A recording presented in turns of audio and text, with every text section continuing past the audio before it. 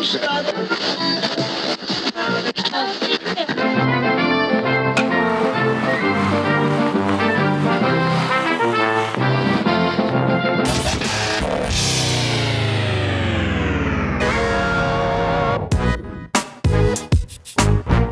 back to another episode of Sean and Ed's Do Baseball. Our first 2022 episode. I'm Sean. And I'm Ed's. And we're bringing you some baseball history this new year. That's right. We're a baseball history podcast where the story base runner doesn't know what the story third base coach is going to be telling them. That's right. And I'm going to be waving you around third? Sure. This whole podcast? Sure. All right. All right. We're doing it. We're doing it. Stretch of a metaphor. I was trying to switch it up a little bit. I love it. I think we should just keep doing this every time. I was trying to throw you for a loop. Yeah, exactly. Cross you up. Exactly. Third base coach giving the signs to the hitter? Sure. He doesn't know what's going to come. No. Well, he might. All right. Anyway. So you have no idea I am bringing a story. Last time I brought you the story of Charlie Pride, but that was 6 weeks ago at this point. So it was back in November. Back in November, we were anticipating the shutdown of Major League Baseball and currently living through it. So yes, we are. We've found some time to record a few new episodes. No idea. Super excited just to get any baseball content out there right now with everything going on. So that's right. You can always get your baseball content with us. Before you start your story there, Sean, we got to make sure we tell them to follow us on Twitter at doingbaseball and Instagram at doing.baseball. Yep. And give us a review and a rating on Apple Podcasts if you can. And now you can give us a rating on Spotify. So if you listen to us enough, apparently, you can give us a rating. But if you're just a casual fan, you can't chime in there, which I guess is kind of good. Yeah, I guess that's good. So people can't just throw up the 5-star rating or the 1-star rating. Or the 1-star rating. Yeah. That's true. Okay. My goodness. I'm so excited. So I spent my Christmas break being me and reading about baseball history and writing it down. So today we're going to do a number of podcasts. You're going to hear them spread out through a number of different stories. But oh my goodness, Edsy, I texted you saying that this one is a next level. This is just funny. This doesn't happen anymore. This is the funny one you were telling me. This is funny. Okay. Like it's been a couple weeks since I wrote it. But oh my goodness. So let's start the scene. It's December 30th, 1888. 1888. Yep, we're in a long time ago. McPherson, Kansas. Okay. And Clara Majorkurth is about to give son to a birth. Okay. He's about to give birth to a son. I know what you were trying to say. Exactly. And that man is a man by the name of George Levi Majorkurth. George Levi Majorkurth. So Majorkurth. That's quite a handle. Yeah, it's not spelled the way you'd think. It's Magerkurth. Okay, that's not at all how I thought it was going to be. Yeah, so he's born to Charles and Clara Majorkurth. He's the first of 5 children, so he's the oldest. Charles Majorkurth is from Germany, I believe, and Clara is a Swedish immigrant. Okay. So the family would not stay long in Kansas, packing up for Kewanee, Illinois, otherwise known as the Boiler City, in 1894. Why was it called the Boiler City? Well, probably because Charles worked as a boiler maker. Okay. And they probably had a big boiler making industry. And my question for you that I did not look up, because I figured you'd probably know, is what is a boiler maker? I don't know. Damn it. It's a beer as far as I know. All right, he's a brewer. He's German. He's not a brewer. Okay, so regardless, George Majorkurth. Have you heard of George Majorkurth? No. So he has the tiniest Wikipedia I've ever seen, to the point where I honestly think I could put the script for this podcast on there, and it would be much more informative than this small paragraph. That sounds like it. Yeah, I get amazed sometimes when we look up these people from baseball history, and it's their Wikipedia is nothing. It's absolutely wild. So young George did not wish to make boilers.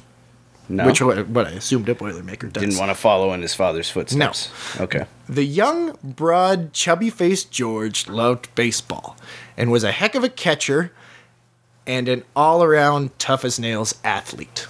All right. You're going to see.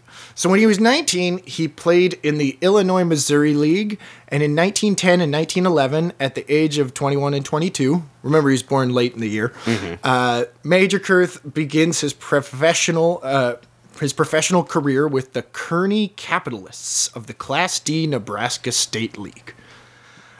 Okay. So he played catcher primarily, and put up catcher numbers at the plate. He batted .177 in 1910. George made quite the impression on the team in a different way, though. On July 25th, 1910, George was ejected for arguing with an umpire, and then later confronted the umpire at the hotel. Major Kurth reportedly attacked the umpire, and for this, George received a 30-day suspension. Damn, he's like the antithesis of Tim Hurst. Yeah. You'll see. So with the suspension, George only played 53 games, but he came back and put up better numbers in 1911, hitting .218 with 5 home runs. Good enough to advance him to Class C the next year, where he played for the Duluth White Sox of the Central International League, the Class C team of the Chicago White Sox. So things did not go as planned, though, and that's as far as George would make it. In baseball? On the field. Well, not on the field, Right.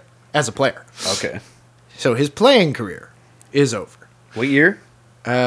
This would be the next year after 1911, so about 1912. So he's 23-ish with his late birthday. George had married Millie E. Gilmore of the Gilmore clan that we know. In 1909, they lived in Moline, Illinois, and the two were just about to start a family. So George worked odd jobs around town and stayed active in Moline, playing baseball and even playing guard for a local football team, which made sense considering he was about 6'3" and 195, 200 pounds. Right, so big boy. Big boy. Yeah, once again, we're talking 1910s, so bigger than today. Delahanty was like 185 and was considered a huge man. Exactly. At like 6 feet or whatever. Anybody over 6 feet is basically a monster at this time. So Major Kurth would only put on more weight as he aged. Cats eating the plant. Yeah. So Major Kurth was an imposing figure, and I should mention this wasn't just any local football league that Major Kurth played in. Major Kurth was a lineman for the Rock Island Independents of the American Professional Football Association, the forerunner to the NFL. Okay. So not only is this guy, he's good. He's good, and he plays for essentially a football league that preceded the NFL. Yeah, well, he's a giant. Yeah, and he's also a boxer. He's a boxer, too. He's a boxer. Tough guy. He would log 62 bouts as an amateur and professional boxer. Holy, so not like just a cup of coffee either. Yeah. So Arthur Daly of the New York Times, a renowned New York Times sports writer, said he had a bulldog features and a disposition to match. All right, there we go. Yeah. So he's known to be a little bit rough, but to everybody he's a nice guy. He's a family guy. He's just living in, Illinois, raising a family. Gilmore. Yeah. Like his sports stuff, he's not getting paid enough to just be an athlete. Right. But clearly he loves sport. He's competitive. He's still playing baseball. He's playing football at the most professional level at the time, which is not very professional. Right. And he's boxing. Might as well. Yeah. So why would Arthur Daly, the renowned sports writer for the New York Times, have written anything about George Major Kurth? Well, he sounds pretty interesting. Yeah. Well, in the 1920s, Eds, George Major Kurth would return to the ball fields, exchanging his glove for a blue blazer. An umpire. Yes, sir. Another umpire story. Yeah, it's been a while since we've had an umpire story. Okay, yeah, let's go. This is why I'm glad you didn't read the tweet. No, all right, let's go. So Major Kurth began umpiring in a local factory league. His imposing figure and take-no-nonsense demeanor was perfect for the role. I was going to say, would make a perfect umpire. So George flourished in this position of authority. Throughout his career, whenever he was on the field, he was in charge. And if you showed him up, you'd be out of the game and possibly on your way to the hospital. Challenge you to a boxing match. Yes. That's what it sounds like. Yeah. Said he went to the hospital. Dude, there is some... Send you to the hospital. There is some stories here that if you haven't listened to the Terrible Tim Hurst episode, you have to. One of my favorite ones I ever did. This is up there. Well, this is fantastic. And remember, this is the next era. This is, 10, 15 years after He took Hearst. the influence of Tim Hurst's Frontier Justice and found his own way. So, in June 1922, Major Kurth was hired to umpire in the Class D Mississippi Valley League. For some reason, the local paper at home, not the Like local his paper home. there. Yeah, so the Rock Island Argus in Illinois covered his debut. So they're covering the debut of an umpire. Like George is umpiring today. Yeah, imagine your Send some local reporters down. yeah, in Mississippi, in the low minor leagues. Yeah. So they noted that he has the size and voice to command respect, All right. which is just super weird. But at the same point, So he's big and scary. yeah. A week later in Cedar Rapids, catcher Joe Sullivan of Marshalltown, Iowa Ansons began to jaw at the rookie umpire during a game. Sullivan had quite the reputation for a bullyish behavior, and none of this mattered to Major Kurth, though. According to reports, Sullivan then advanced threateningly towards George, and George popped him one. Sullivan was ejected from the game and consciousness, along with his jaw, which Major Kurth had broken. Holy shit. So he rocked him. He rocked him. He's a professional boxer. Well, yeah, that's true, I Yeah. guess. Yeah. So, point. of course, this being the 1920s, they dragged Sullivan's ass off the field and the game continued. Yeah. Like, all right, get him out of here. Yeah, so Clean him up. you'd think Major Kurth would face repercussions for such an incident, and you'll see as the game evolves, he does. Mm-hmm. But at the time, I can't find anything mentioning a suspension or whatnot for him. So, Not even a slap on the wrist. no. In fact, Belden Hill, president of the Cedar Rapids Club, telegraphed the following message to league president Michael Sexton after the punch. You have a real umpire in Major Kurth. Hang on to him. That's amazing. So the owner of the other team that watched the opposing player get popped in the mouth. Everybody respects Frontier Justice at this time.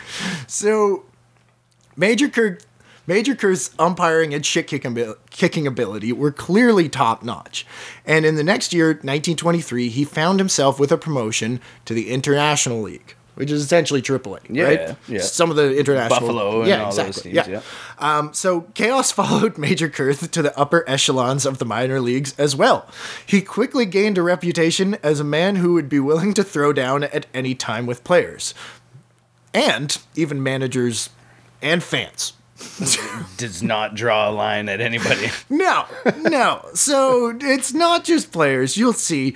So the violence was rare. I have to really... It's rare. It's rare. Okay. He's... It's not like it happens every game, but it just seems to always be happening to him. Well, remember, he is a massive man. Yeah. So who would want to fight him? Well, exactly. But So he that's like all he needs to control the situation normally. But every now and then... someone gets chesty. Exactly. People getting chesty. Real problem back then. So, as we know, though, no matter how big you are, umpiring could be quite dangerous back then. Mm-hmm. A fan once threw a bottle at him, and he threw it back and nailed the guy right in the fucking head. Wow. When the league president wanted to fine him, he said, I'll fine you. and then he threw a bottle at him. No, so the league president of the International League, I believe, he's like, well, you can't do that. You can't throw things at them. Mm-hmm. And his response was, well, they're not supposed to throw things at me. He's got a point. I mean... So he's like, this guy got away with it. Why can't I get away with it? Mm-hmm. He wasn't fined. And he wasn't fine. No. I mean, he makes a compelling argument. Yeah. He legitimately is like, well, they're not supposed to And throw shit. how would anyone know? Yeah. So Major Kirk could definitely handle a player or two or a fan or two, but not a stadium full of fans, apparently. Well, I would imagine not.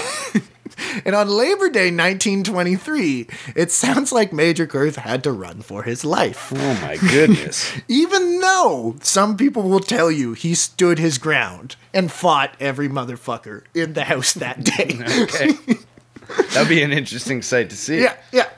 So I found, normally we read a bunch of different accounts and summarize it. I'm just going to straight up read this one because it's one of the best articles on baseball history about Major Kirk that I could find.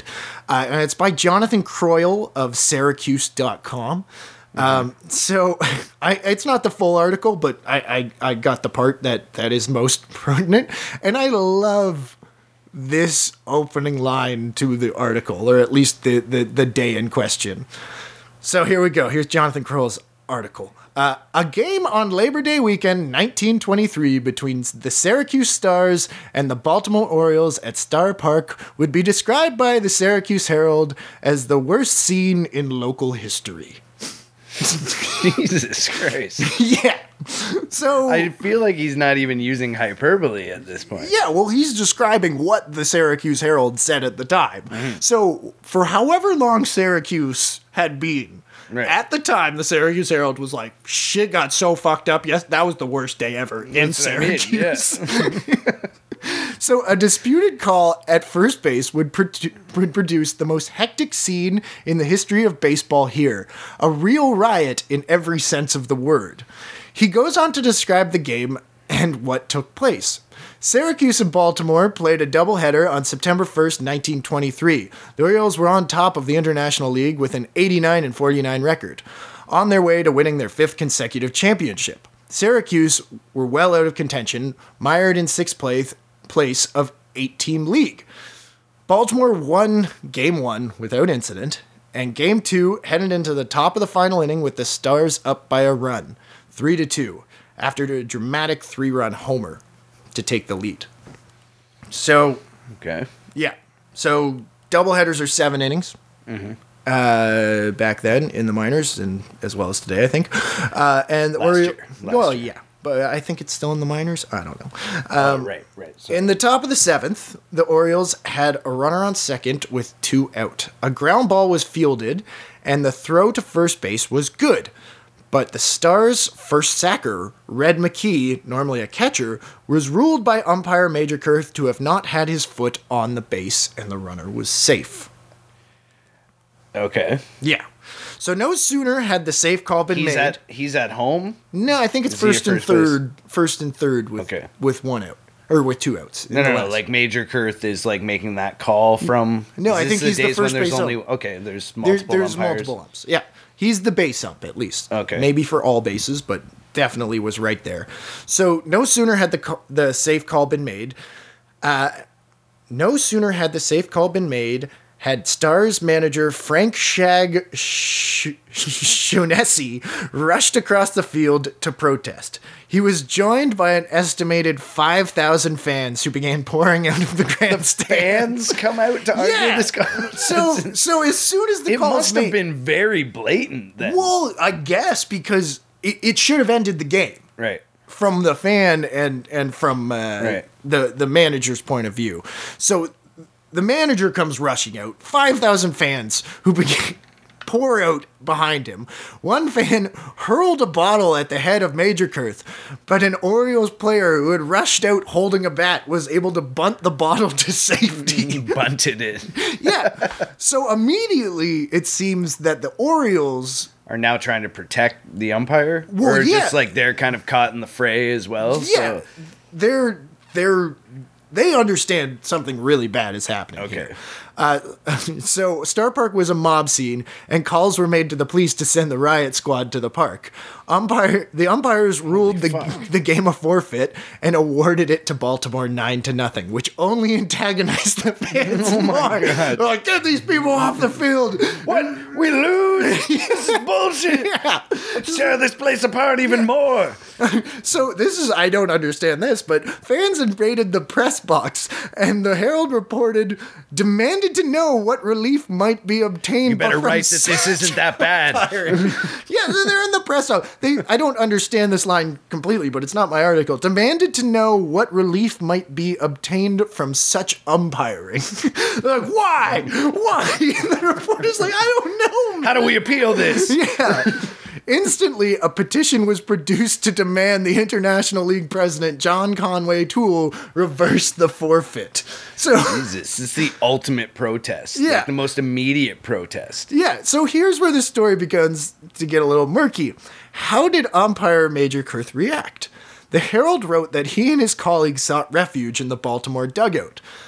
Players from both teams providing what protection they could. So, Just like standing there with their bats. yeah, exactly. Finally, a cab arrives. And remember, the rest is like, the stadium's getting destroyed. People are in the press box. Like, they're like, what the hell, man?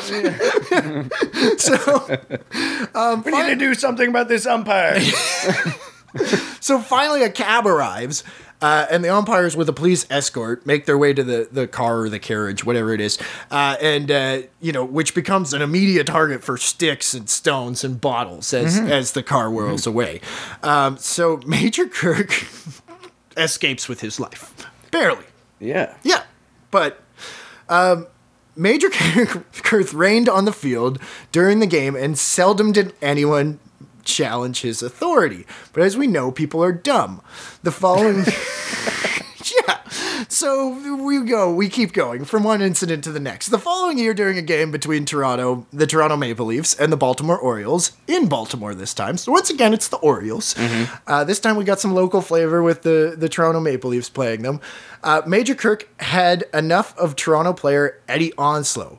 Major Kurth ejected Onslow, but Onslow refused to leave the field. The Rochester Democrat and Chronicle wrote, the excitement occurred when Toronto's Eddie Onslow, violently disputing a decision, was ordered out of the game. He hurled vile names at arbiter, which was Major Kurth, for several minutes, and then finally the latter floored the athlete with a punch on the chin. So Onslow is just berating. And he refuses to leave the field. Yeah. And then just gets decked. Yeah. So once again, Major Kurth kind of shows a little bit of restraint, and then George just gives him one. Yeah. Just eventually gives in.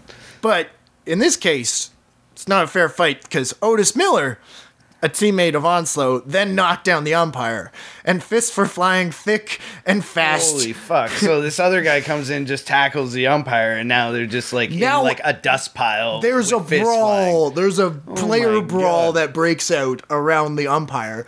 To finish that sentence, thick and fast when police arrived to quell the disturbance. Oh my God, so the riot squad's called again. Yes, exactly. So this is all his time in the International League. Once again, 1925. Like they didn't have anyone else that wanted to be an umpire.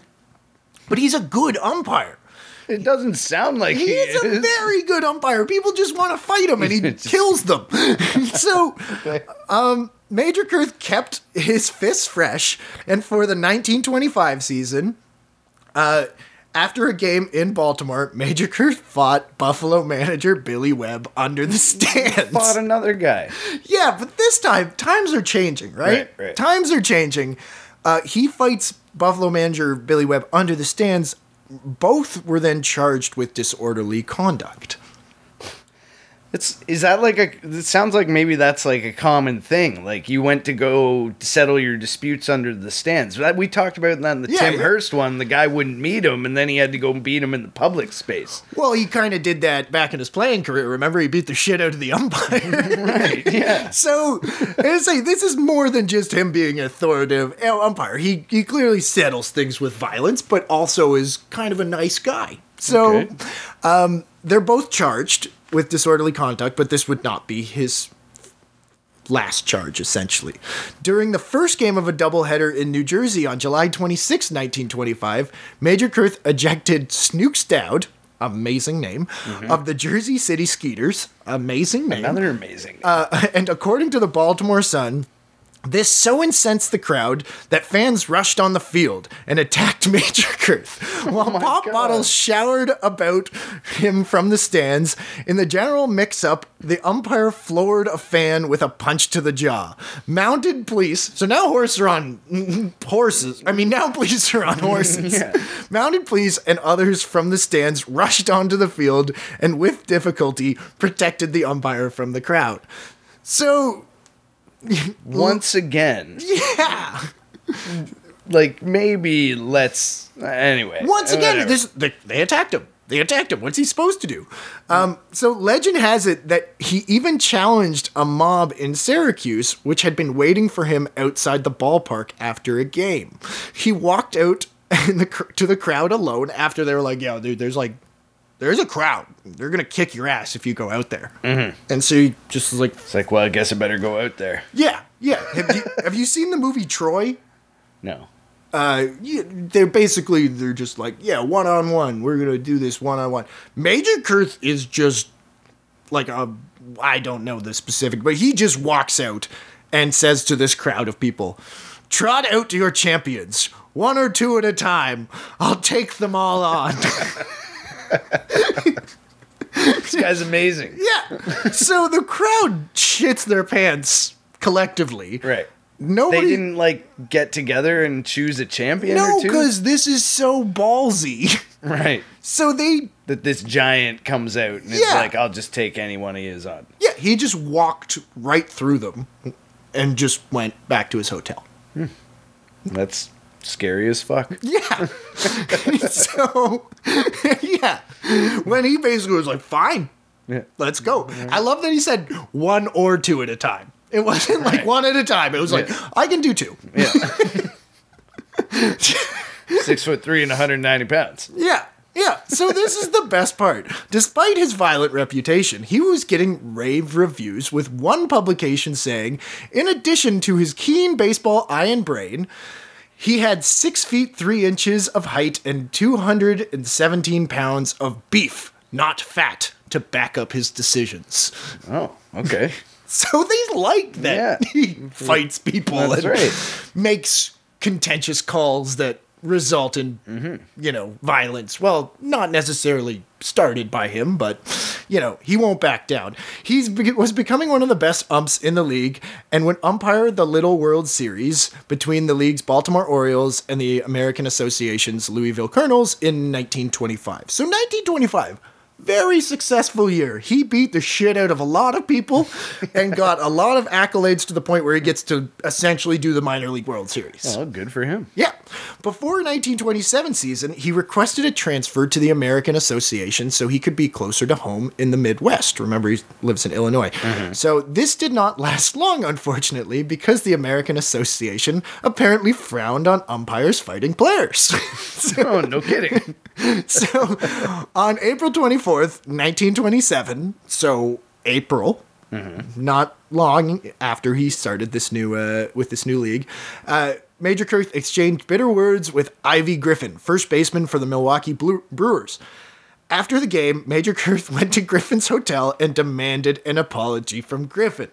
The two men fought, and Major Kurth reportedly got the best of the Brewers' first baseman. He just can't let this go. No. He leaves the stand. I'm gonna get this motherfucker. Where's he staying? Yeah.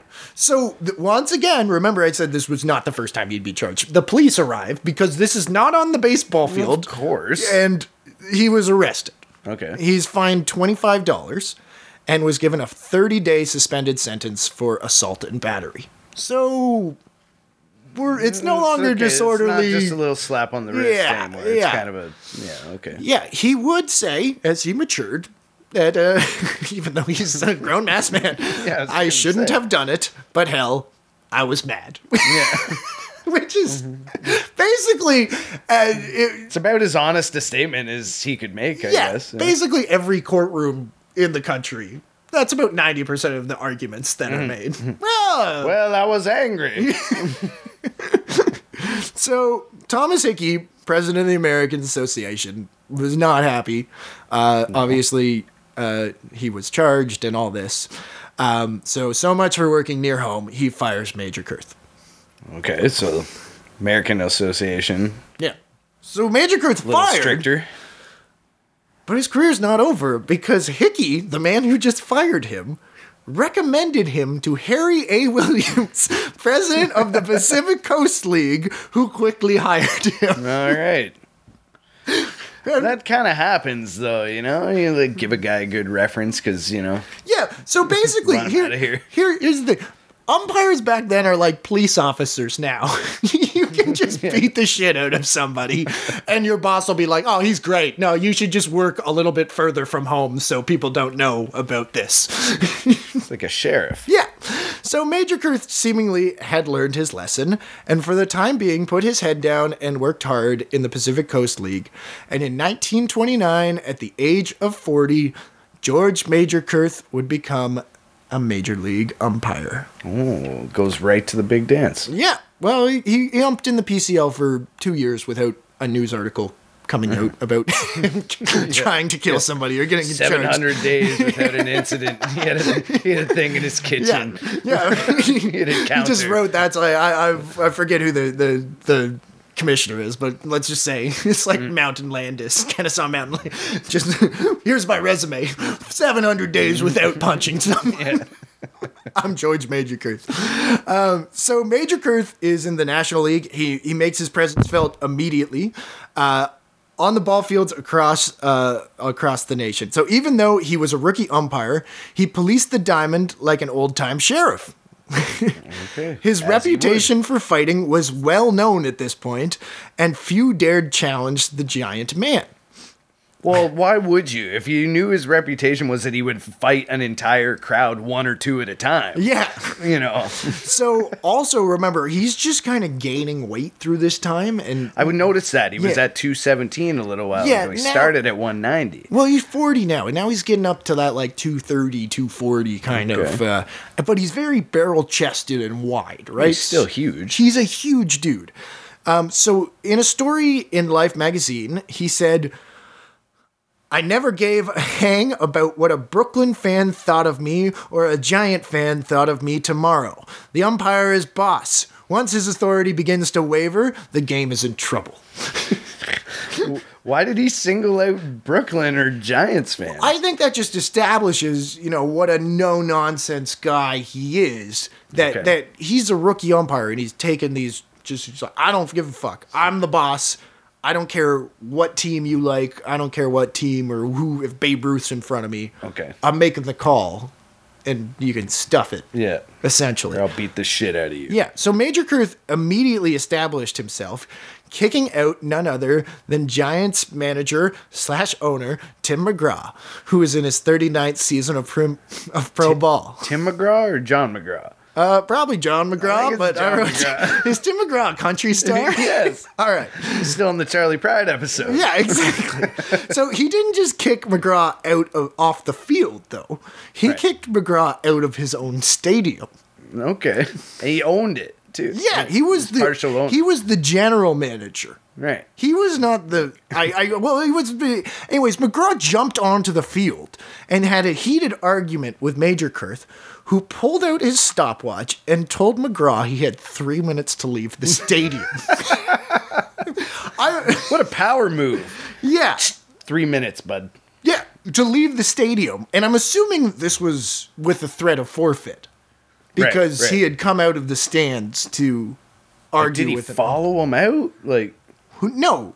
McGraw came out of the stands onto the field. no, I'm just saying, but if he told him to yeah. leave, it's like, did he follow him to make sure he left in 3 maybe minutes? he deputized a police officer. Make sure Mr. McGraw is out of the field. Fire your pistol in the air so I know. We'll start the game. That's probably what happened, Yeah. honestly. So, for his officer-like demeanor and control, Major Kurth, soon known simply as the Mage. He gained respect of many players and managers from the league for being intense, fair, and colorful.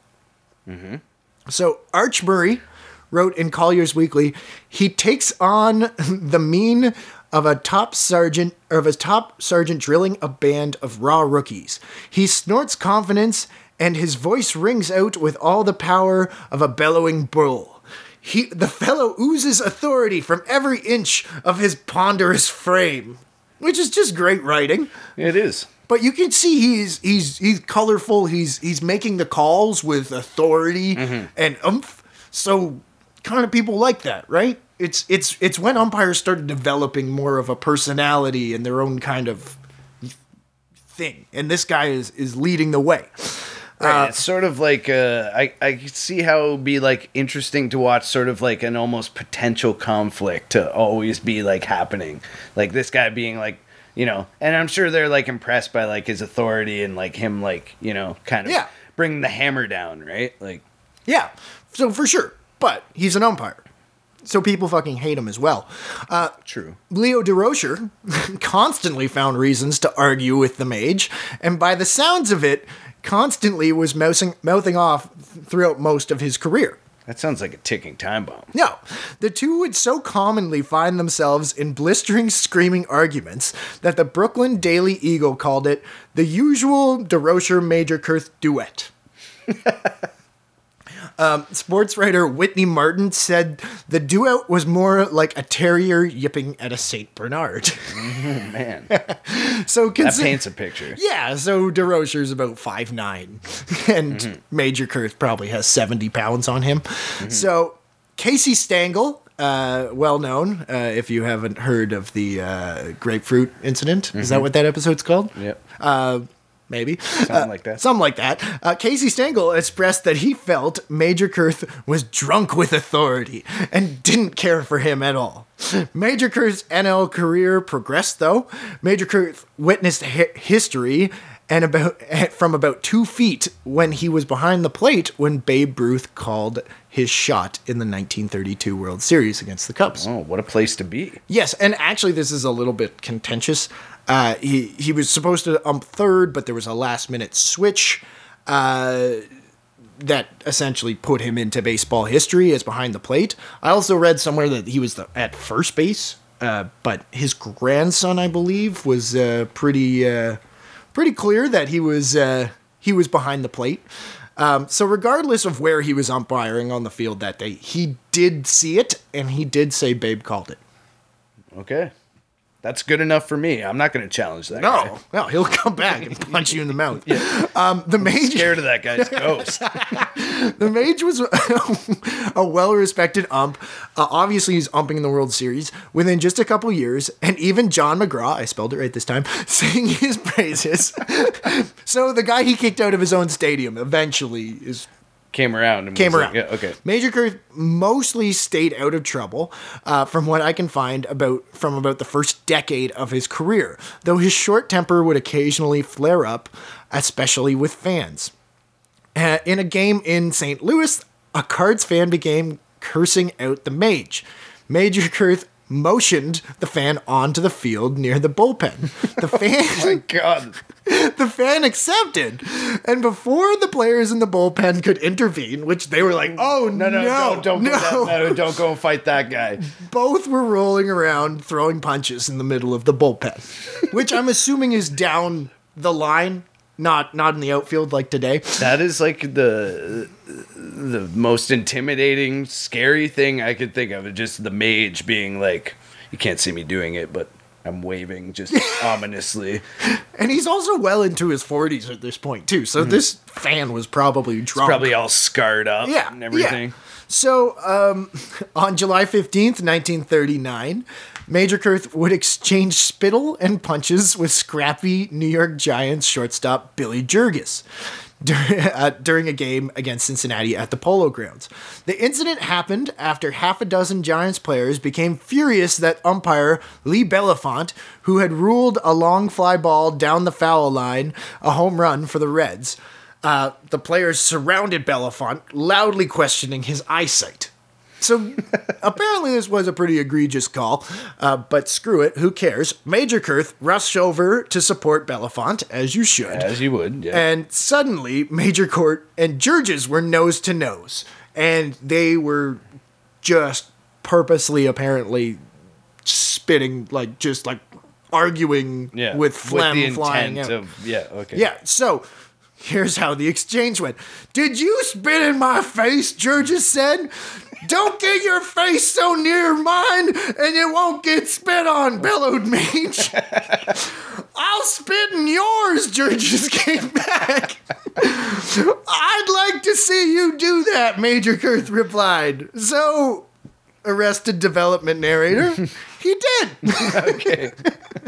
I was going to ask, but I thought you would tell me. So at this point, they're fighting. Yeah. They spit at each other. Now they're just, I think there was a few spits back and forth before punches started. They spat on the ground first and then on each other. Yeah. Sports writers said it was Georges who swung first, but the 50-year-old Major Kurth definitely swung back. The men were finally separated and removed from the game. NL president Ford Frick fined Major Kurth and Georges $150 apiece and suspended both men for 10 games for their actions. So unlike his early days where he punched somebody and got a pat on the back for it. And the game kept going. Right. Like the umpire was kicked out of the game and fined and suspended. So we can see probably not a bad idea. Times are changing. Yeah. Major Kurth was a pro and took full responsibility in his report to the NL president. At the end of the report was a line underscored in red ink that said, "When he swung at me, I spit in his face." I know I was wrong, but I did it. I was mad. So he's almost 50, and he's like, I probably shouldn't be doing this. He's like you say, he was at least honest in his testimony. But. Yeah, but this is not the last time. Let's just keep going. We got a couple more here. This is when maybe age catches up with him, but who knows? So the most infamous or famous incident featuring George Major Kurth would take place on September 16th, 1940 at Ebbets Field in an extra innings game between the Dodgers and Reds. In the top of the 10th inning, the Mage reversed the second base umpire's call on a bobbled force-out attempt by the Dodgers at second base. So clearly the ball was, maybe it was a force-out and the guy was juggling it. Shoveled or whatever. Yeah. So the Mage's like, no, he wasn't holding on to it. DeRocher loses his mind. He comes out kicking dirt on the Mage. Of course it's DeRocher. Yeah. So he melts down for about 15 minutes. DeRocher's ejected and the game resumed as just regular kind of for the time. The overturned call would allow the Reds to score the game-winning run, and they won 4-3. Okay. After the game, a Dodgers fan named Frank Germano, Frankie Germano jumped the railing and went straight at Major Kurth. He waited till the end of the game. Yeah, the game's over. Right. He waited. I guess it was late. Yeah. He wanted the Dodgers to come back and win. Right. The two exchanged blows, but the much younger Germano was able to straddle the much larger Major Kurth and just give it to him. There's a picture of this that you can find on the internet. I didn't want to, it's not that, but he's punching him right in the face. Another ump managed to pull Germano or put Germano in a headlock and wrestle him off Major Kurth, who was beaten but wasn't badly hurt.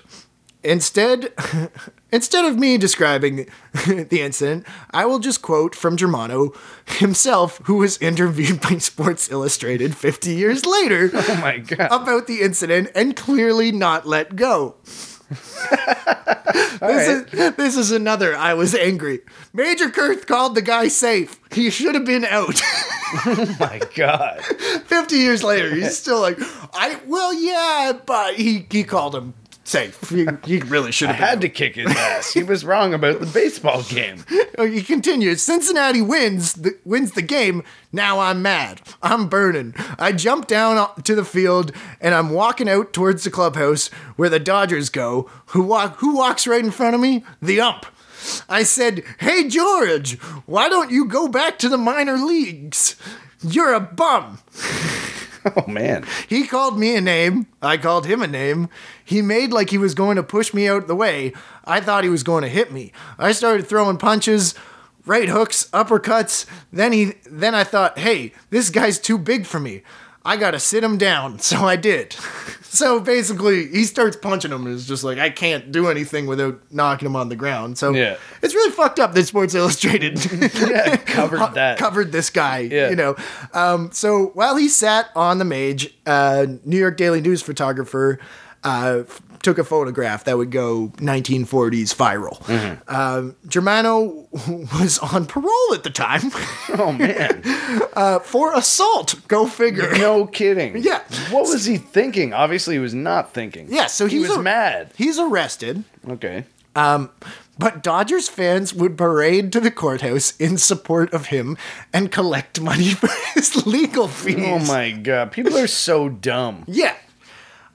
So the following spring, I believe, he had his hearing, and George Majorkirk shows up to the hearing and just says to the judge he doesn't want to press charges, and everything's all good. It's all good. They shake hands outside the courthouse. That's all right. Yeah. Okay. So Leo Durocher, remember I don't want to say started the incident, but you'll see.